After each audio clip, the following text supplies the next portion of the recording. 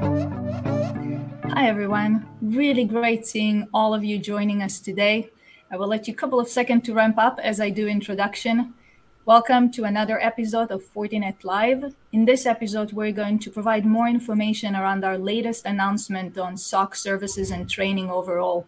My name is Karen. I am VP of Products and Solution, and I have Rob with me, who is VP of Global Training. Hi, Karen. Nice to see you. Nice to see you, Rob. We're still remote.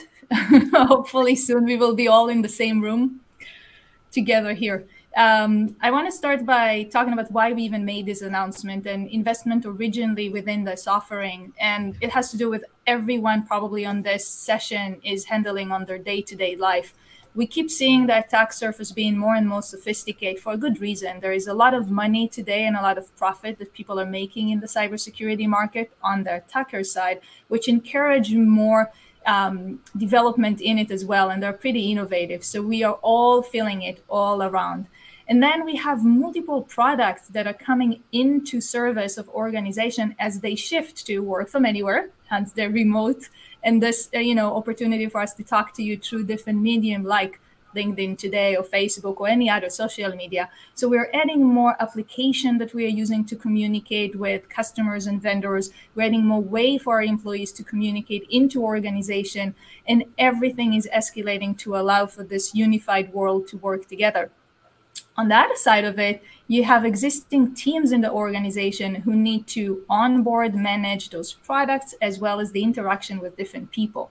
You can assume that they're pretty overloaded, and probably many of you on this session feel that as well. As you get more and more alert that you need to handle, you require more automation. Otherwise, you have so many manual operation that you need to do just to get everything running.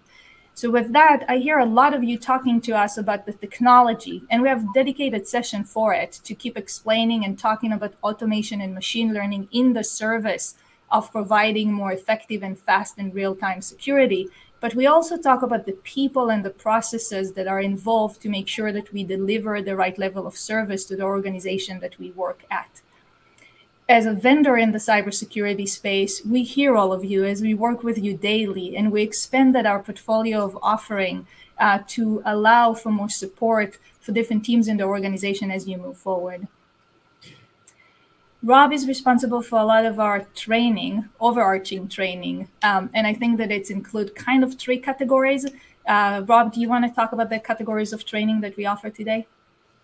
Yeah, we really try to address a lot of different audiences through our training as the the threat landscape has expanded, and certainly we've been talking about the skills gap for many years. So we've really evolved from this traditional approach of just focusing on training engineers who have cybersecurity in their job titles to really expanding now to focus training on anyone within an organization, ranging from anyone sitting in front of a computer that just needs a greater awareness of cybersecurity, right through to people that are working in the NOC and the SOC, right up to the board level for communicating when breaches occur and the associated risk and so on. But we've really talked about the cybersecurity skills gap for a long time, and the broad range of audiences and so on. I'd like to hear more about it from your perspective and the products and the services, and how you see those different roles and how training and awareness are important.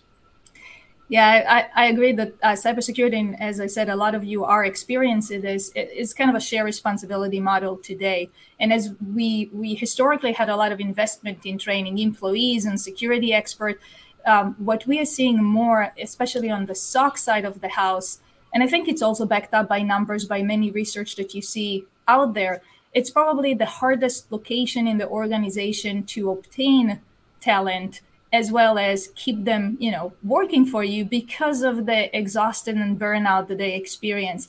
So we have a dedicated security training built to augment those teams, but we do it again in different levels. One of them is just making sure that the team can offload some of their tasks to our own team. So our own FortiGuard Lab team, who are expert in cybersecurity, they build, maintain, and train our own machine learning, offer their own tools as well as expertise to different organizations' SOC team, allowing them to offload tier one analysis, which is pretty heavy lift for a lot of them, into our team. And we will go back to them with, tier 2 or 3 for joint work to kind of elevate and remediate that incident.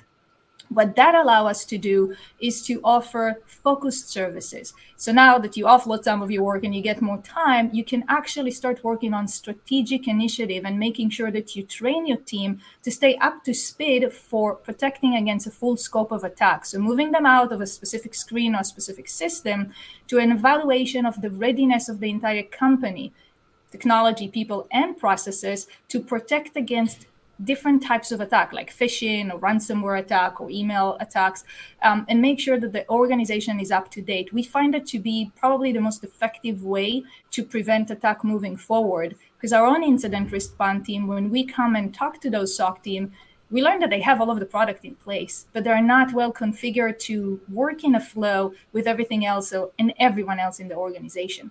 So we expanded that offering, and we also offer now specific assessment services. As we shift from basic vulnerability assessment to external attack surface management, as well as a shift for brand protection and the requirement to help them negotiate the dark market, to buy back credential or take down different websites that are fake by, post by their name, we also offer assessment for those type of services. They can run it themselves or they can call us. Again, the main focus is to keep that team focused on strategic initiatives and addressing and solving for real acoustic incident that they have in the environment versus spending a lot of time on coordination and just, reducing noise. But this is short term.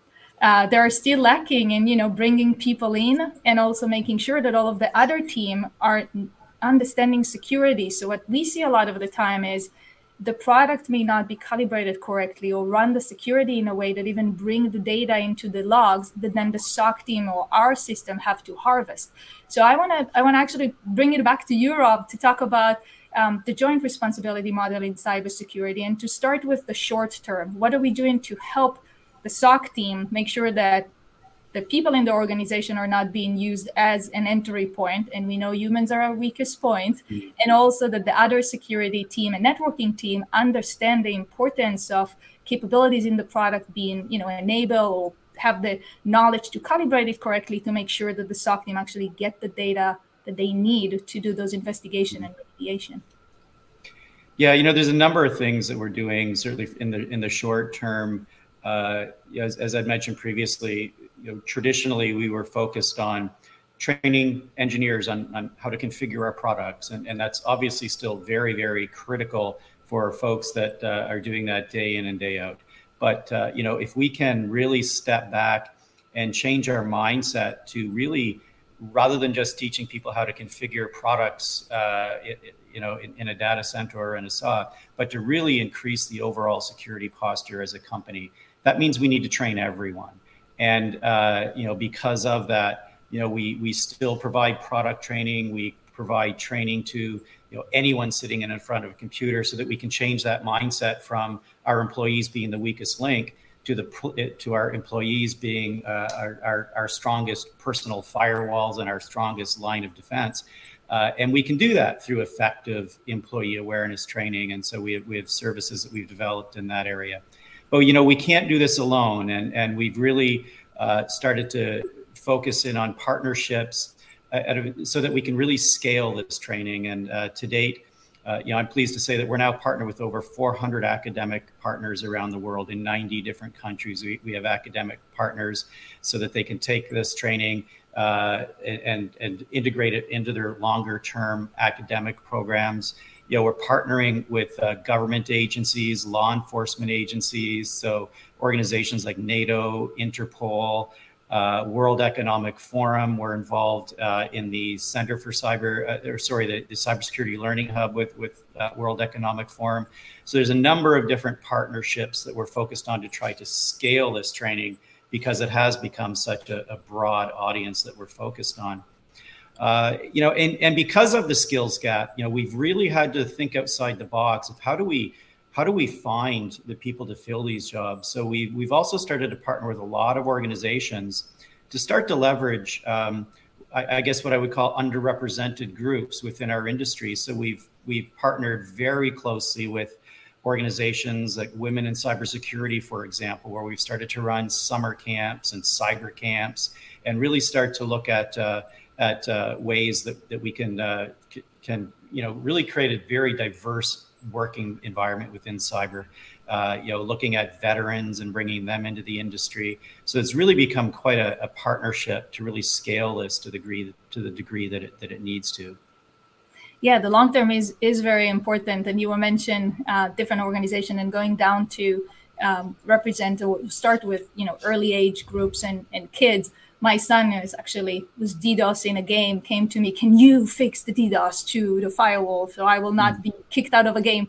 So I think I need to recruit him too. And if anyone here has, young kids, Rob is your guy to keep training them up and make sure that they join our workforce. Like Rob was saying, it's a community effort to bring unification to everything that we do. So we need more people, and it's our responsibility to train them and bring them in.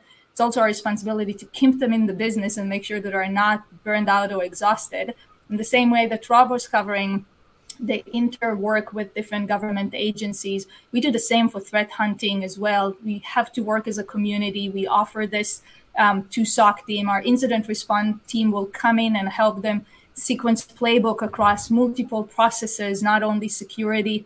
And I think that this is probably the biggest message for every cybersecurity out there. It is a joint responsibility for us to bring new generation in, to make sure that we leverage everyone in the workforce and bring them into our awesome industry, and make sure that we take care of ourselves as well and leverage automation tools and services so we can stay here for the long run and make sure that this is all secure for everyone else. Yeah, and I think it's important, as you've said, it's, there's the short-term strategy and the longer-term strategy. And certainly from a training and education perspective, we're taking that approach where we do have a lot of activities that are happening right now. I mentioned, working with women in cybersecurity, working with all these government agencies to get training out there to the people that are in the industry today. It's obviously a lot easier to make that training happen now. But, focusing on the cybersecurity workforce of the future, and really starting to look at how do we get that training, to folks as young as we possibly can. So we've started to work with high schools. We're working right now. There was actually an event with MITRE, the MITRE organization, where we've launched a Capture the Flag competition that started a few weeks ago for university students, and that's going on until April. Where we're really taking engineering students and really trying to get cyber into their programs. And through this Capture the Flag with MITRE, we have 80 teams or teams from 80 different universities participating over a 12-week period where it's real hands-on. And they're really, I think, going to be much more excited about, roles in cybersecurity coming out of something like that, as they get to work on real life problems and get rewarded for it. Thank you, everyone, for joining us in today's session. I have several call to action for you. One, if you are passionate about this topic, please do reach out to us. We would love to have you as our partners. If you're, in a school district and you want to run of those programs, please join us. It's very critical for all of us to make sure that this initiative move forward at the right scale. Also to elevate our own tension here as the more mature workforce in this environment. And feel free to reach out to us to get more information on any of the services if you're looking to get some breathing room within your daily and refocus on strategic initiative. Thank you again for joining us today. Thank you, Rob, for sharing your knowledge and your enthusiasm around training the universe for cybersecurity with us as well.